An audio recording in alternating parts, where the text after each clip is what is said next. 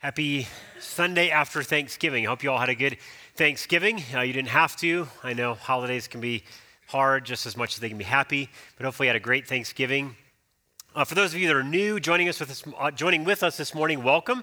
My name is Brett Weston. I'm one of the church planters here at Deer Creek Church. So my family and I will be starting a new church out of Deer Creek in Centennial, Colorado, near Arapahoe and I-25 in less than a year.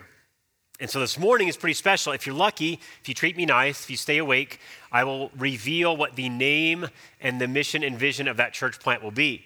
So are you excited? All right. Is that my son that said no? Well, with Christmas approaching, I know some of you hate me because I just said that.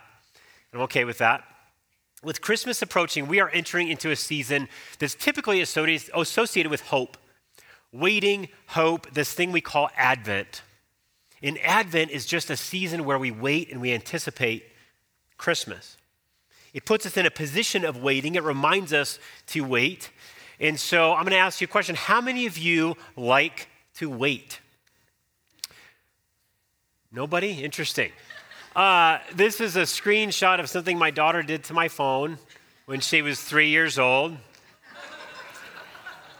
It says, this phone is disabled for 25,005,840 minutes.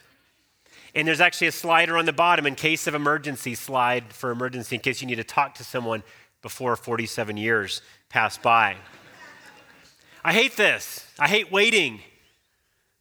How many of you like to wait? I think it's a human experience. I think it's a common human experience to hate waiting. We wait for a lot of things in life, right? We wait in traffic. We wait in the car line to pick up our kids. We wait for food once we've ordered it. We wait for our coffee to brew. We wait for things to download.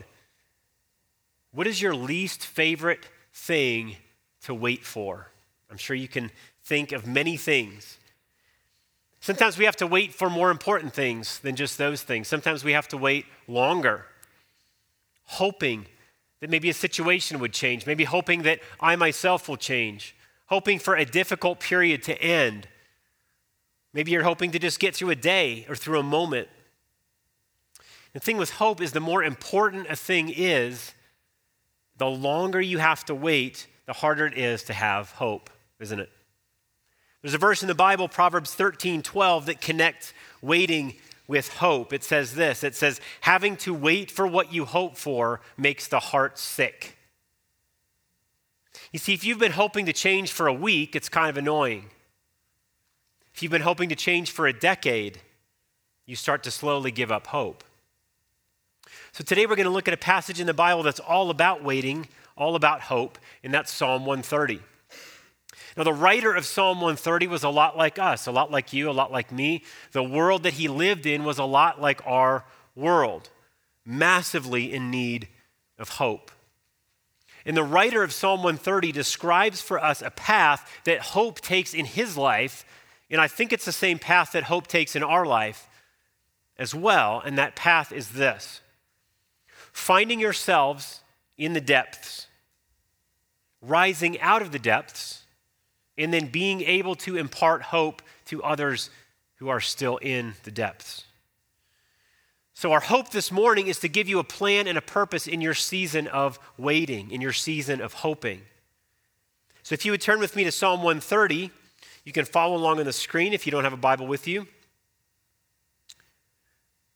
says, out of the depths I cry to you, O Lord.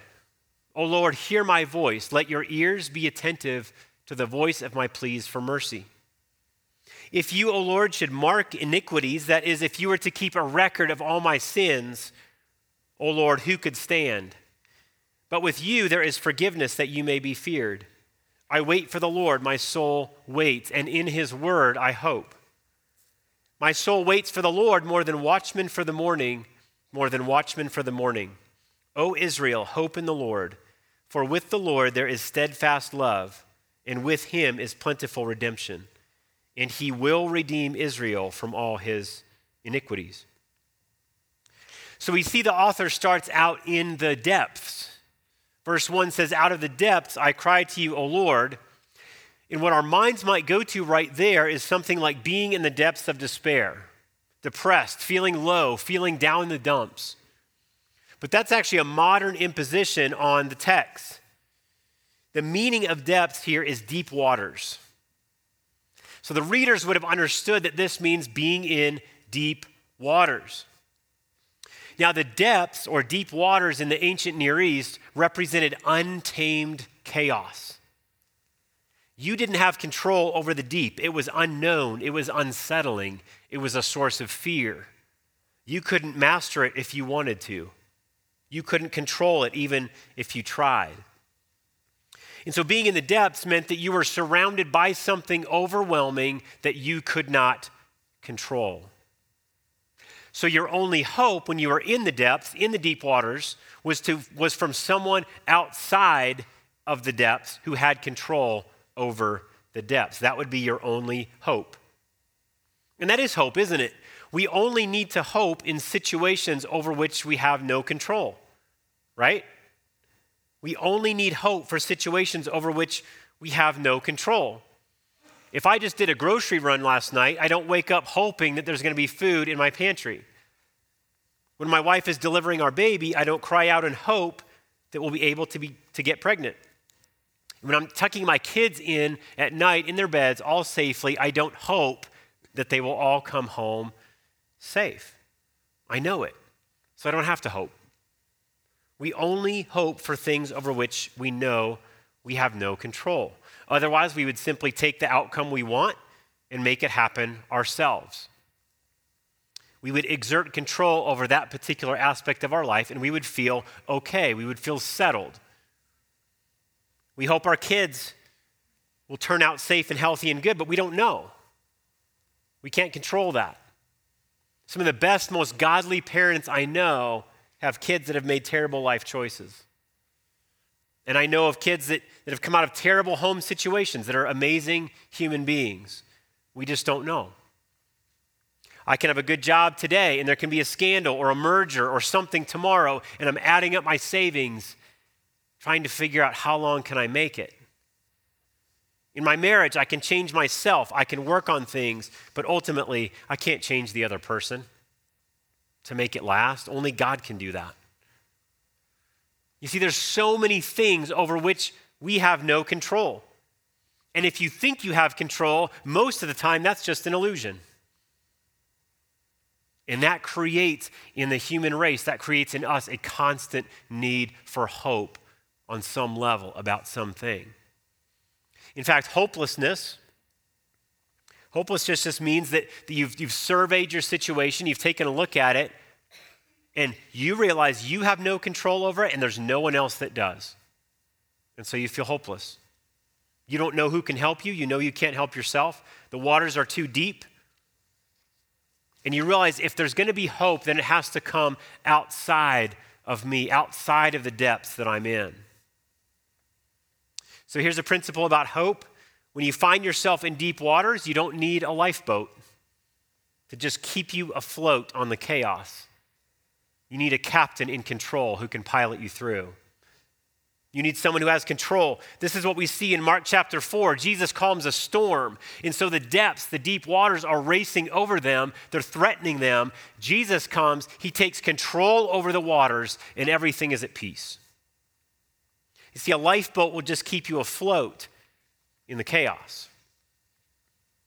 But in order to have hope, I have to cry out to someone who can actually change my situation. You see, hope's not just optimism. Hope isn't just seeing the bright side of things. Hope is not positive thinking.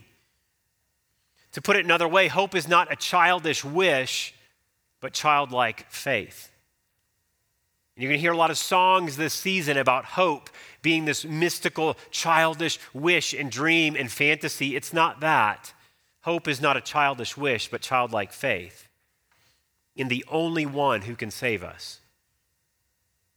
And so when the author of Psalm 130 finds himself in the depths, he immediately calls out to his Lord, to God. You see, hope needs a capable and worthy object if it's not going to cross that line and turn to hopelessness. Hope needs an anchor in the deep waters. It doesn't need a flimsy little thread that's going to break. It needs an anchor. Hebrews 6:19 in the Bible says that hope in God is the anchor of the soul. You see, hope itself will not save you. You can't save yourself. The economy, your savings account, your investments, they're not going to save you. The government won't save you. Other people won't save you. There is only one who is Lord over the depths. Only one.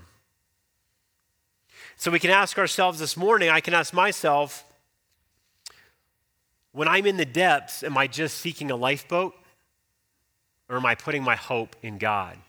You see, a lifeboat for me says, if I can just get more rest, then I'll get out of the depths. If I just had more resources, more time, more margin, more balance, maybe I would feel like the waters are receding and I can have some hope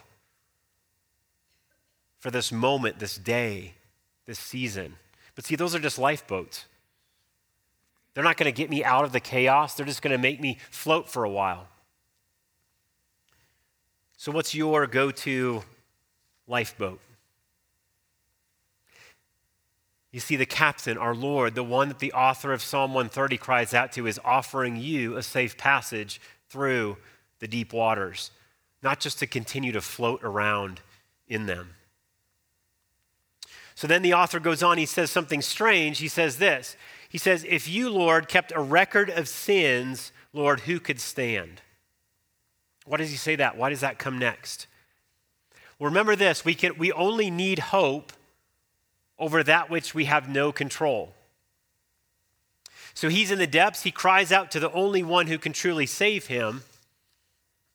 And do you know what the other lifeboat is that we try to climb into when we're in the depths? Our own goodness, our own merit, our own ability, our own worthiness. In essence, what that is just hoping in our own swimming ability to get ourselves out of the depths. You want to know something embarrassing? Not really embarrassing, but kind of. My wife taught me how to swim. There it is. Ushers, you can come forward and usher my manliness out the door. But seriously, I knew how to stay afloat. I grew up near the water. I could kind of thrash around and kind of look like a cat, chucked in the South Platte. Erin swam for Heritage. She was a good swimmer, and I needed to enter a triathlon, and so I thought, I'm going to ask her to teach me how to swim. And so she did. She taught me the stroke. She taught me the breathing, so I kind of looked like I knew what I was doing, and I came in second in the triathlon out of 12 people. It's true. I felt pretty good, though. But isn't that us? When we're in the depths, we know we need to cry out to God, but we can be tempted only to cry out to God if we think God is pleased with us, if we think we're worthy, if we think we have the swimming ability to get ourselves out. So God reaches down his hand to help us, and we pull it back saying, no, I'm not worthy. I'm going to trust in my own ability. I got myself into the depths. We think I deserve to try to get myself out. See, the author of Psalm 130 recognized that he's not even worthy to be saved. Okay, I know I can't get out of the depths, but even if I could, I'm not worthy of it. So I should probably try to get myself out. You see, God doesn't keep a record of sins, but we do. And the longest record we have is our own list for ourselves. So I have all this list of all the reasons why God shouldn't help me out of the depths. See, my hope, your hope, it's just a sinner's hope. But what we need to let God do in these moments of doubt is let him point us immediately to his character, to his ability rather than our own inability to swim. In verses 4 and 5, the author says this, and I love this because we can start to see him getting his head out of this mentality of being in the depths, out of this, well, I have to control it, I'm not worthy. And he says this, he says, but with you, God, there is forgiveness, that you may be feared.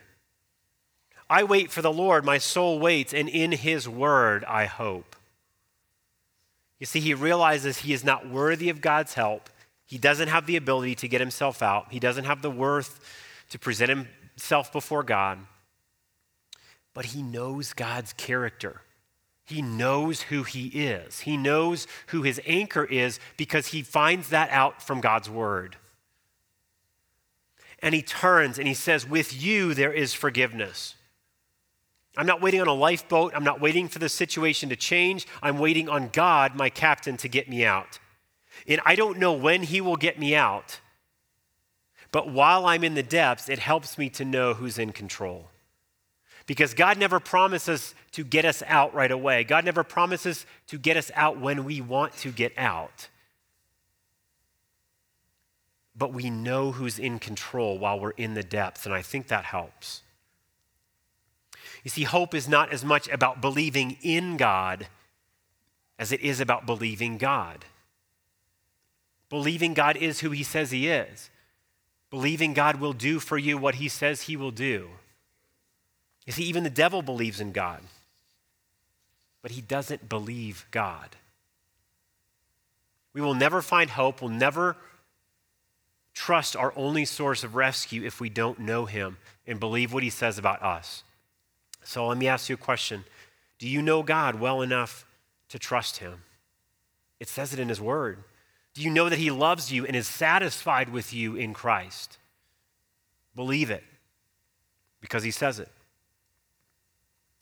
And now we can get to the next phase of hope, which is rising out of the depths. So Psalm 130 goes on to say in verse 6, he says, my soul waits for the Lord more than watchmen for the morning, more than watchmen for the morning. And I love this because I think he has a couple things in mind here. You have a watchman, which is a hard job. It's a hard job to be a watchman. But then you have a night watchman. And that kind of takes it up a notch.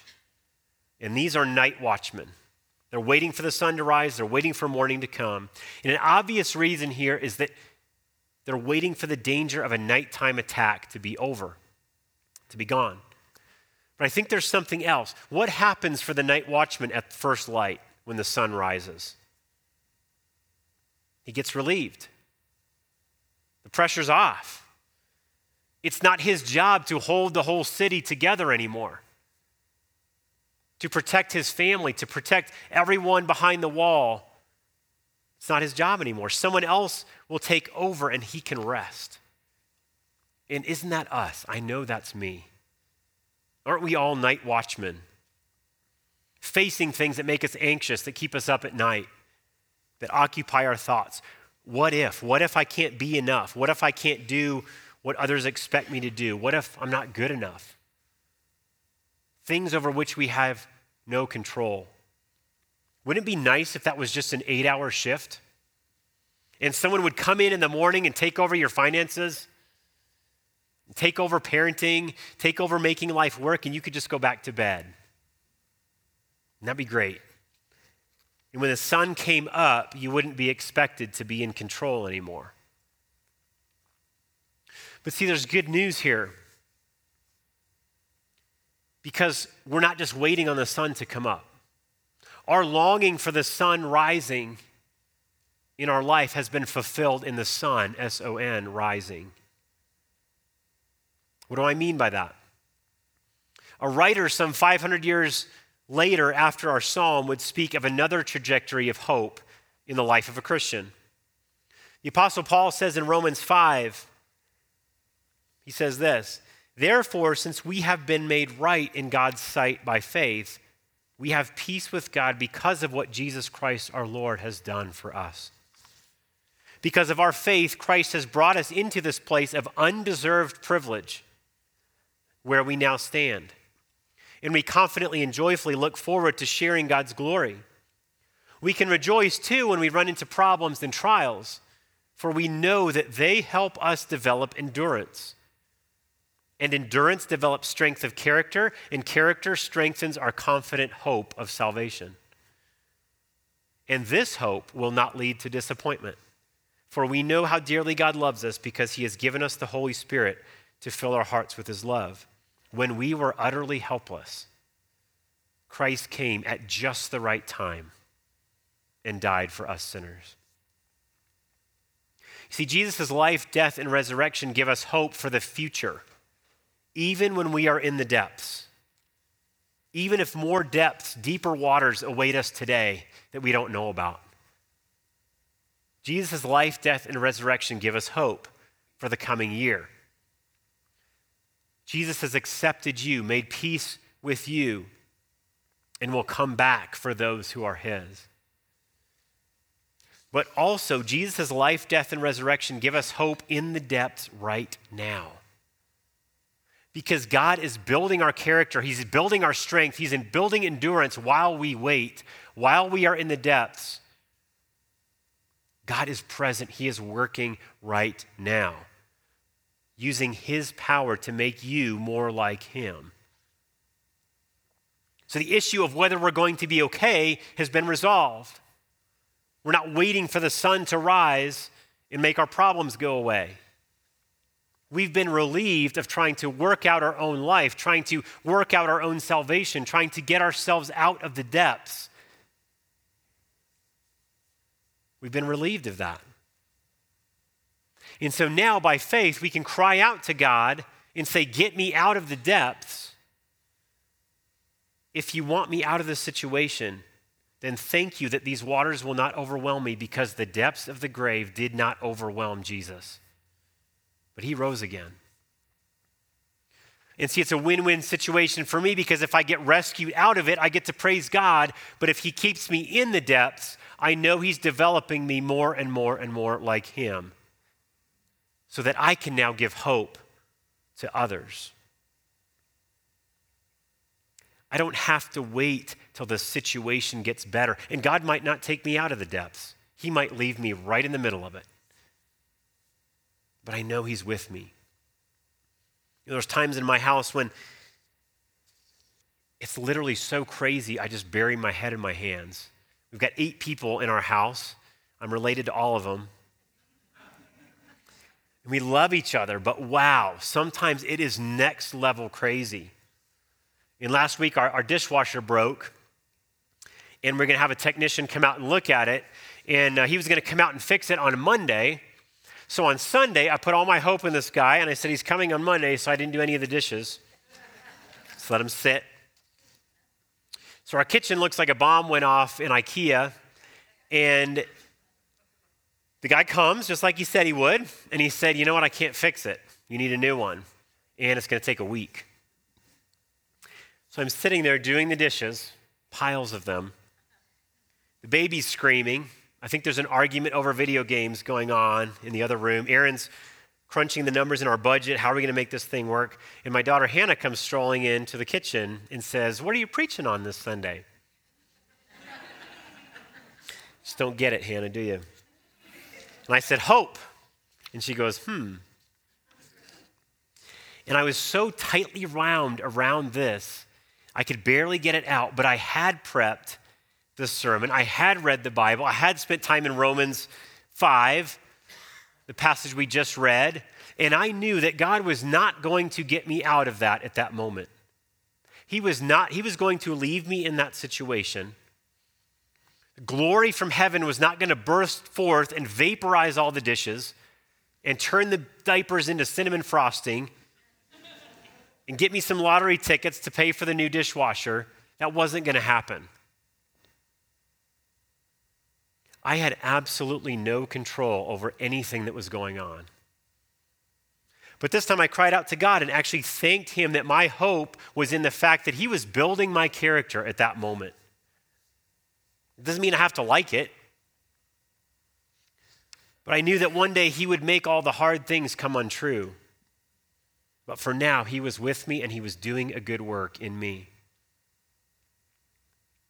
And that brings us to the final point on this journey in Psalm 130.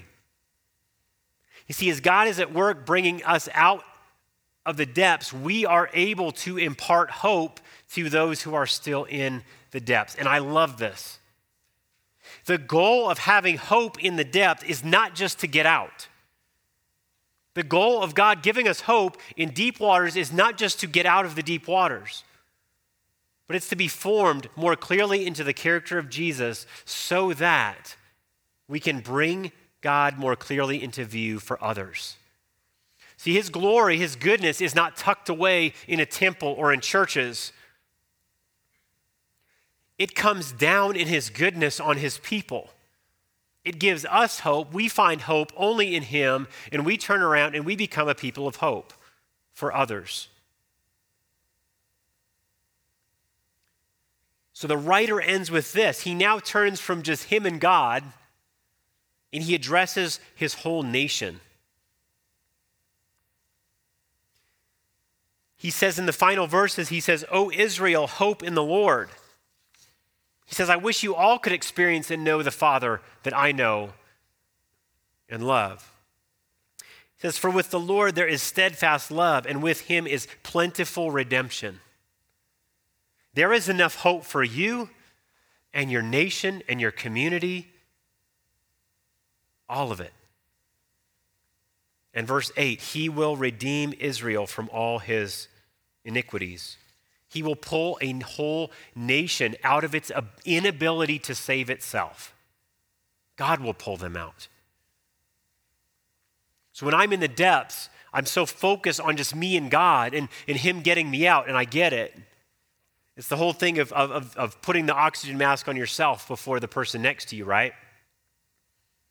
But Paul gives us that trajectory of hope in Romans 5 to give us purpose in our waiting, purpose in our hoping, purpose in the deep waters. He says that Jesus already died to make us worthy. He says we'll suffer, we'll develop endurance and strength and character, and that will lead to a hope that never disappoints us. Because at some point, through God's Holy Spirit working in us, we will be able to shine for God. We will begin to be able to offer hope in the deep water for other people. See, we won't become people's lifeboat, but through the character he builds in us in the deep water, we can point them to their only anchor of hope. We are and are becoming a people of hope. So what do we do with all of this season? Tomorrow. Well, ask yourself, where are you on the journey? Are you in the depths? That's okay. God will get you out. I don't know when. Maybe not until his son returns. Maybe quickly. But he is with you. He sees you. He is building you more like himself in a way that he couldn't if you were not in the depths. Maybe you're here this morning and have been trying to cling to a lifeboat rather than cry out to God. Maybe you've been distanced from God in a hard season because you don't think you're worthy of rescue. Maybe you're just waiting for a shift change and the pressure to be off in life.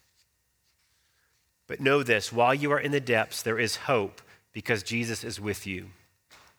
Get to know him this season by reading his word. He tells you who he is. He tells you how he feels about you. And don't be afraid to cry out to God in the depths. And know that God can and will use you to elevate the hope of Jesus in the life of other people. Well, I told you I'd tell you the name of the church plant launching out of Deer Creek this fall, right? Well, I just told you. You might have missed it. The name of the church plant launching out of Deer Creek this fall is Elevate Hope Centennial.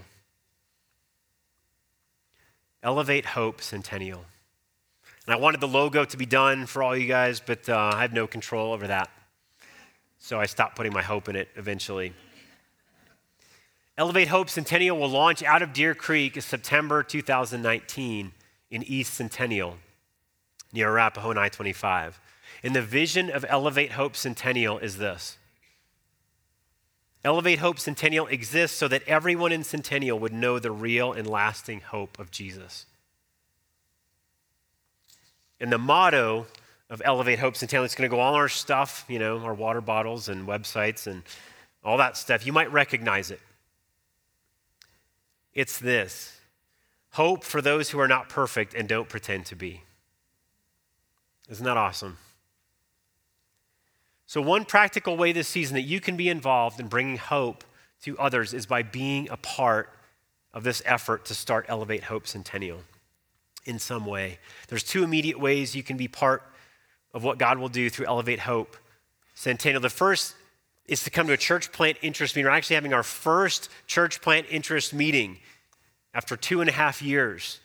Finally, next Sunday, December 2nd, downstairs, second service, 10:45. I think that's in your bulletin as well. So this meeting is not for people who know they want to be a part of it or have committed or signed on a dotted line. There is no dotted line yet. It's not just for people that say, yeah, I know, it's just come. I would love for every one of you to be there. You have been a part of launching Elevate Hope Centennial for 2.5 years.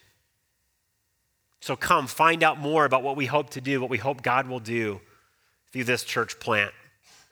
So moving into this new year, we're ready to gather a launch team. It's an exciting time. So come, next Sunday, 10:45, downstairs. Maybe God will lead you, put something on your heart, or maybe you'll just find out more how to pray. Whether you come to that or not, there's another practical way that you can be involved in the church plant, and that's to give toward Deer Creek's end of the year giving project. And so in a video last week, a video on Facebook, email, Dwayne shared that Deer Creek is hoping to do a couple projects this season. One of them is to raise $30,000 for a truck or trailer for the church plant full of everything we need to launch. This is all of our AV equipment, all of our welcome stuff, advertising, everything we need to set up a new church in Centennial, Colorado. It's pretty awesome. So if you haven't watched that video, go back and watch it. But we would love for you to partner in giving to that this Christmas season. And so I'm so glad to continue on this journey that we began together 2.5 years ago. So let me end with this. Why would you come to a meeting about a church that doesn't exist yet? Why would you give money to a church that you probably will never go to, may never go to, even though all of you will? The answer is hope. What we just heard from God's word in Psalm 130, a light in the deep waters. See, Centennial has over 100,000 people in it, and there will be a lot more. It's one of the fastest growing areas in the state and one of the fastest growing counties in the entire United States. Centennial also has one of the highest suicide rates in Colorado among young people and people in their 50s. We don't know why. At the same time, over 60% of people in Centennial identify themselves as spiritually seeking, but they will never enter a church to try to find God. Too much baggage there. Too much bad experience. But they're seeking God. So we need to bring the church out into the city. When I met with the mayor of Centennial, I asked her how a new church could help. She immediately said, please help with the mental health crisis. Please help with the suicide rates. We don't know what to do. She said the government can't help this, but churches can. We are planting a church in a city that is asking for hope. In Psalm 130, the author says, with the Lord, there is plentiful redemption. Plentiful redemption. There is more than enough grace and forgiveness for 100,000 people, most of whom aren't even seeking God. But God is not done seeking them, offering hope through his people, the church. And that is why Elevate Hope Centennial will exist. The name says it all. And I would love for you to join us.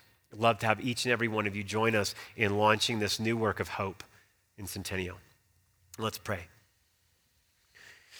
Father, we thank you that you are a God of hope. And God, I don't have to imagine too hard to know that there are people here, many of us, who feel like the waters are over our head, or to feel that we're not worthy of rescue, to feel like that if we reached our hand up to you, you would pull it back out of shame and disgust. But God, I thank you that that issue has been solved in the life and death and resurrection of Jesus, that you have made it all right, that you have accepted us, that you are our only hope.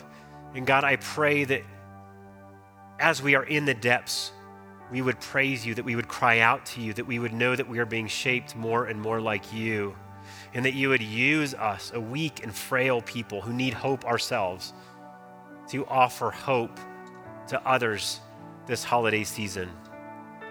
And we thank you that you will bring this to pass by your power. And we pray this in Jesus' name. Amen.